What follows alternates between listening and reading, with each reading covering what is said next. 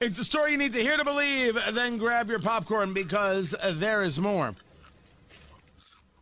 Mitch McConnell was on Face the Nation, CBS, and said this.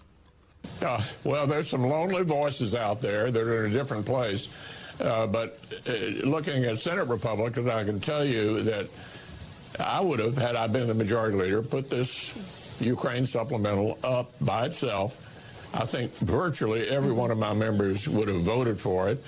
The vast majority of the Republican Party writ large, both in the Congress and across the country, are totally behind the Ukrainians and urging the president to take these steps quicker, to be bolder. So there may be a few lonely voices off the side. I wouldn't pay much attention to them.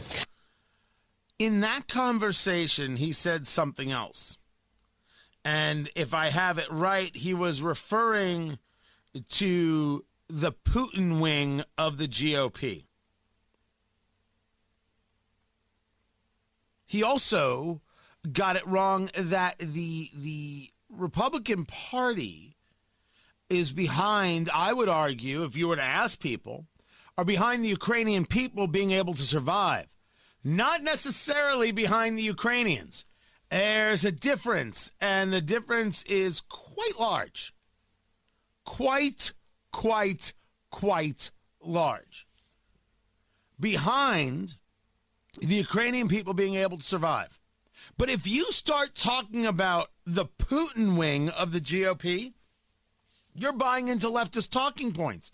And buying into leftist talking points doesn't do you any good. As a matter of fact, that's the biggest problem. The biggest problem is when you buy into leftist talking points. Not wanting to engage a no-fly zone as the Putin wing of the GOP? What are you doing? I cannot stand how these people cannot learn. It is ridiculous. It is ridiculous and pathetic, but we shouldn't think that it's just Mitch McConnell. Have you met Senator Chris Murphy? To do the Iran deal?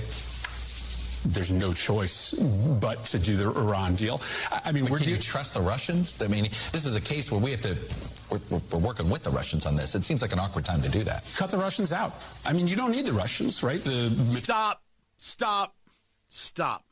Senator Chris Murphy of Connecticut doesn't know what he's talking about. Foreign Relations Committee, we are doomed.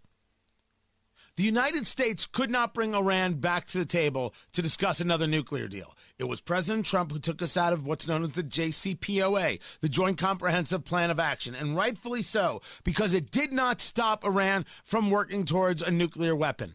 It was a nonsense deal put forth by Barack Obama where he knew he couldn't get it done as a treaty because he couldn't get it past the Senate, so he just left it there as a deal that somehow the United States is obligated to. Donald Trump properly recognized that not only does this create no value for the United States, it actually endangers the long-term future of the U.S. and allies and does not engage a level of restriction necessary for Iran that wants to wipe other nations off of the map.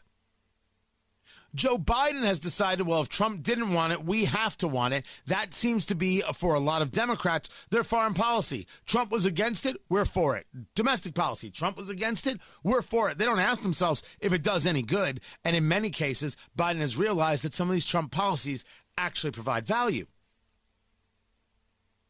But we can't get Iran to the table on a new nuclear deal because they don't have any incentive to come back. So we asked for the Russians to help us get Iran back to the table. And Iran has been abusing the United States in these negotiations because the Democrats don't know how to negotiate.